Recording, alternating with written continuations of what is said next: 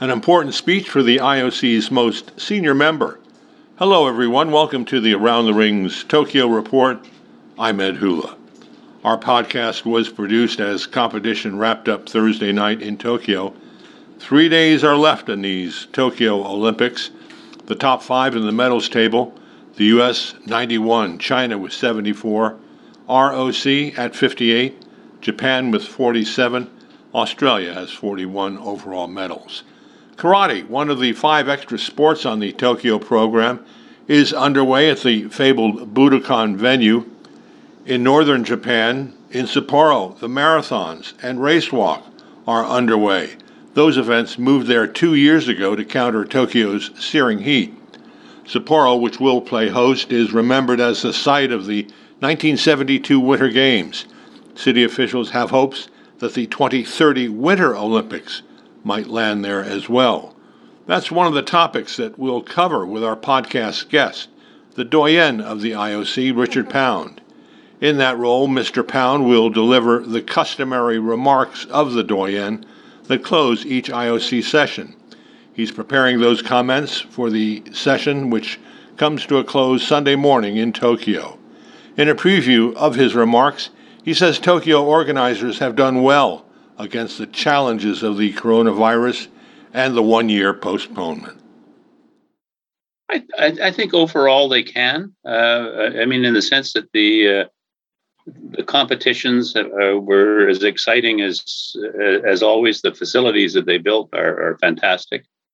It's a shame that their public health authorities took the view that there should be no spectators whatsoever. That's a disappointment, but they're the ones with the responsibility for the health of the nation, and that was their call. But I think that the television coverage has been excellent as always. I think OBS and the major networks have these sorts of things down to a pretty cool science, and the billions of people who experience the games are able to do so the same way they would have in quotation marks normal circumstances. Any surprises for what you've seen over the past few weeks here in Japan? Well, I think on the field of play, a bit of a surprise is how well the Japanese athletes have done.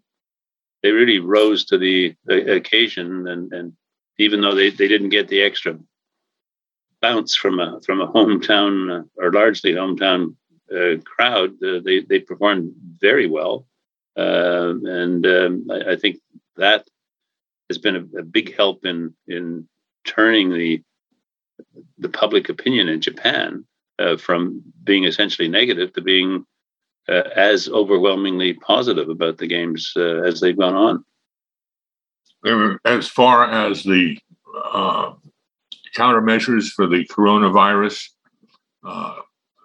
cumbersome, probably annoying, the testing and all of that. It was the price that the IOC and others had to pay in order to go through with this project. Was there any other way? No, I think, and we were, very, very early on in the scenario as it played out. We acknowledged the primacy of the public health authorities in Japan. That's their responsibility, and the steps they've taken to try and protect the Japanese people at large, as well as the Olympic athletes and officials, you can't really fault it. It's perhaps overkill to some degree, and security of that nature is always to some degree arbitrary. Anybody subject to security knows that, but that was the price of going ahead with the games, and I think that's it's a not unreasonable price in the end. What about the absence of spectators from the point of view that it makes organizing and carrying out the games a lot easier when you don't have to worry about tens of thousands of people parading through the arenas and security checks and so forth. Well, I think if you ask any organizer of any Olympic Games, the thing that's the most troublesome and the most annoying for them are the spectators. And if you could have Olympic Games without spectators, you solve a whole bunch of security problems, a whole bunch of traffic problems, and it probably costs you more to receive and care for your spectators than you get selling the tickets. So that's an inconvenience for the organizers, and for some athletes, I think they live off the bounce from the crowd. Other athletes are just as happy not having screaming thousands of people while they're trying to focus on their events. So it to some degree it's as broad as it is long. You were head of a commission in around 2000, early 2000s, that looked at ways to make the game simpler, more manageable, more sustainable. Some of those recommendations have come into effect, but what do you think still needs to be done or could be done to improve the efficiency of the operation of the Olympic Games? Well, I think a lot of the recommendations our commission made were put into effect right away. I mean, as early as Salt Lake. I think the commission was struck in Salt Lake, or maybe just before it, and we reported, I guess, in Prague the year afterwards. So they were put in place more likely for Athens than anything else. And it's more a frame of mind than a series of steps. And what we found when we started the review of everything was that you had a whole bunch of different silos within organizing committees. So that, marketing didn't talk with logistics, who didn't talk with the village folks and so forth. And you ended up, the prime example that we used as just to illustrate the problem was, you get some small country saying, look, we don't have the possibility of going to training camps in or around the Olympic city. So if you could just open the village a week or 10 days early, we'd have time to become acclimated. And everybody said, oh, gee, well, that's a good idea. Let's do that, without thinking what that means, which is you've got to activate the village. You've got to activate the immigration and other services. You got to get security in place. You got to get the transport system. And all of a sudden, it instead of an idea that sounds good of having an extra 100 people in the village, ends up costing you tens of millions of dollars. And then we said, think about that when you do these things that sound nice and taken alone are nice, but they have huge knock-on effects that nobody's really thought of before. So one of the main recommendations was, try and break down these silos so everybody in the organization knows what's going on and what the impact will be of something that seems like a good idea in one sector of the operation, but and ends up being immensely expensive. The postponement is going to lead to some hits to finances for the IOC, for other organizations that are part of the revenue stream from the Olympic Games. How serious will it be for the IOC in the next few years to recover from this hit, which is very unusual, not customary for the IOC following an Olympic Games?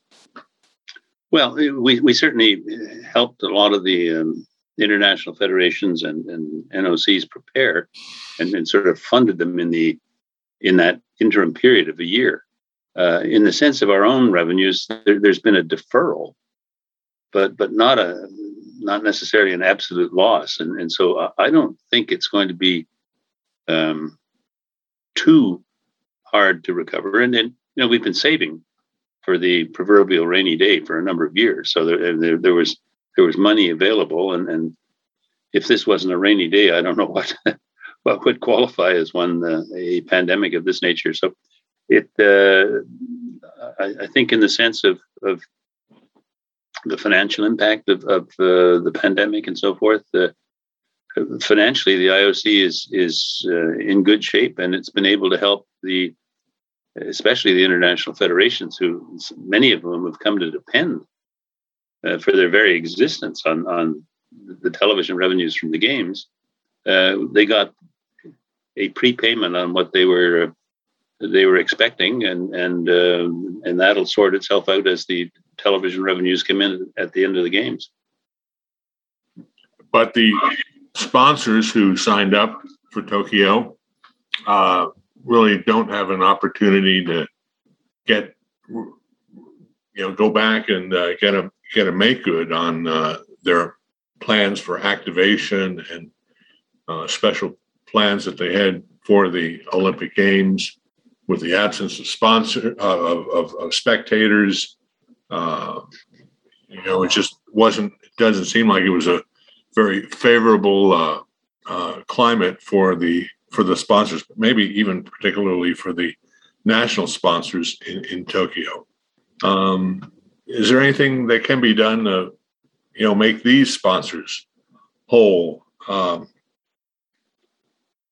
Well, if you divide them up, Ed, you've got the domestic sponsors and the international sponsors. The international sponsors were affected only to some degree in the entertainment portion of their packages in Tokyo, which is not a huge percentage of the costs of a sponsorship. So I don't think they were too badly affected. In the case of national sponsors, I'm not sure what arrangements, if any, have been made between the organizers and those sponsors in the sense of a make good or a reduction of the sponsorship fees. But by and large, in the lead up to and during the games, there's an awful lot of value derived from the sponsorship, even not for the national sponsors. So the short answer is I don't know exactly what those would be, but I suspect they're not crippling, and I don't think that they dampen the enthusiasm for the Olympics generally. Everybody understands this pandemic is really unusual, and it's not nature's reflection of hating the IOC or the Olympic Games or anything like that. Has this experience, you think, perhaps poison the appetite in Japan for a Winter Olympics in 2030? Sapporo is one of the cities that had expressed an interest in hosting these games, and they're the next ones to be selected by the IOC. Is it going to be difficult for the government of Japan to get behind a new Olympic Games so soon after the Tokyo experience? Well, it may be. To some degree, that would depend on the disposition of the pandemic. There's another issue, of course, which is not so much domestic Japanese, but as international. We've had 3 games in a row in that part of the world, and it may be that there's more of an appetite to go elsewhere than Asia at this particular time. So I don't know where that's going to play out. I know that there are a number of cities, including one in Canada, that are very interested in pursuing 2030. So whether Sapporo would be the right horse in the right race at the right time, I think would be up in the air as we look at it in August of 2021. And finally, you're going to get to deliver your address to the IOC session when it has its last meeting on Sunday this weekend. Any observations that you can share with us that you're going to make about Tokyo, about the IOC moving forward? Well, it'll probably be, the circumstances are such that it'll probably be a somewhat longer address than the 2 or 3 minute thing, because we've come through some pretty extraordinary circumstances, and in a sense have been part of creating a miracle that many people did not think was going to be possible. And I think we should sort of reflect on that a little bit, and what that means for the IOC, what it means for the world to have persisted in supporting the Japanese desire to postpone and reorganize. So I think I'll certainly reflect on that. But we still got 3 or 4 days to go, and as Yogi said, it ain't over till the fat lady sings. So you have to keep some of the space at the bottom of the page blank, so that it can be filled in as may be necessary. And hopefully there won't be any addendums or serious or critical addendums needed. No, I think as you do it right now, if you were the IOC session, I would be saying this has been a unique ride that many people really thought was not going to happen, and there was a lot of uninformed pessimism about the possibility of making it happen. But and at one point, I mean, the polls, assuming you can believe the numbers, you had sort of 70% of Japanese against proceeding with the games, and that's entirely flipped now that the games have occurred and are occurring. And you got 73 or 75% very favorable about the experience. So I think that's a reflection of the fact that people really do look forward to the Olympic Games. They do look forward to the competitions. They do look forward to athletes having a chance to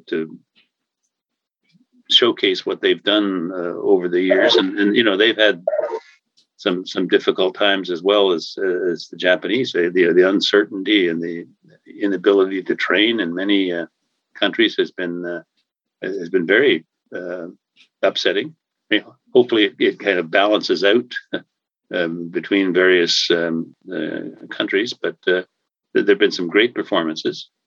Probably fewer world records than you might have expected had the games gone off as scheduled in 2020, when people were aiming for that and there had been no pandemic to worry about. So, but on balance, I think everyone has enjoyed the spectacle, enjoyed watching the sport. It's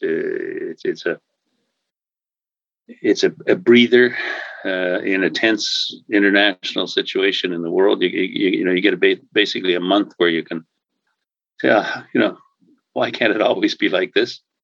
And so I think we've done our part, and that would be a reflection that I would probably comment upon in my remarks, just to say that we helped in the creation of this miracle, and we encourage the Japanese to persist in going ahead.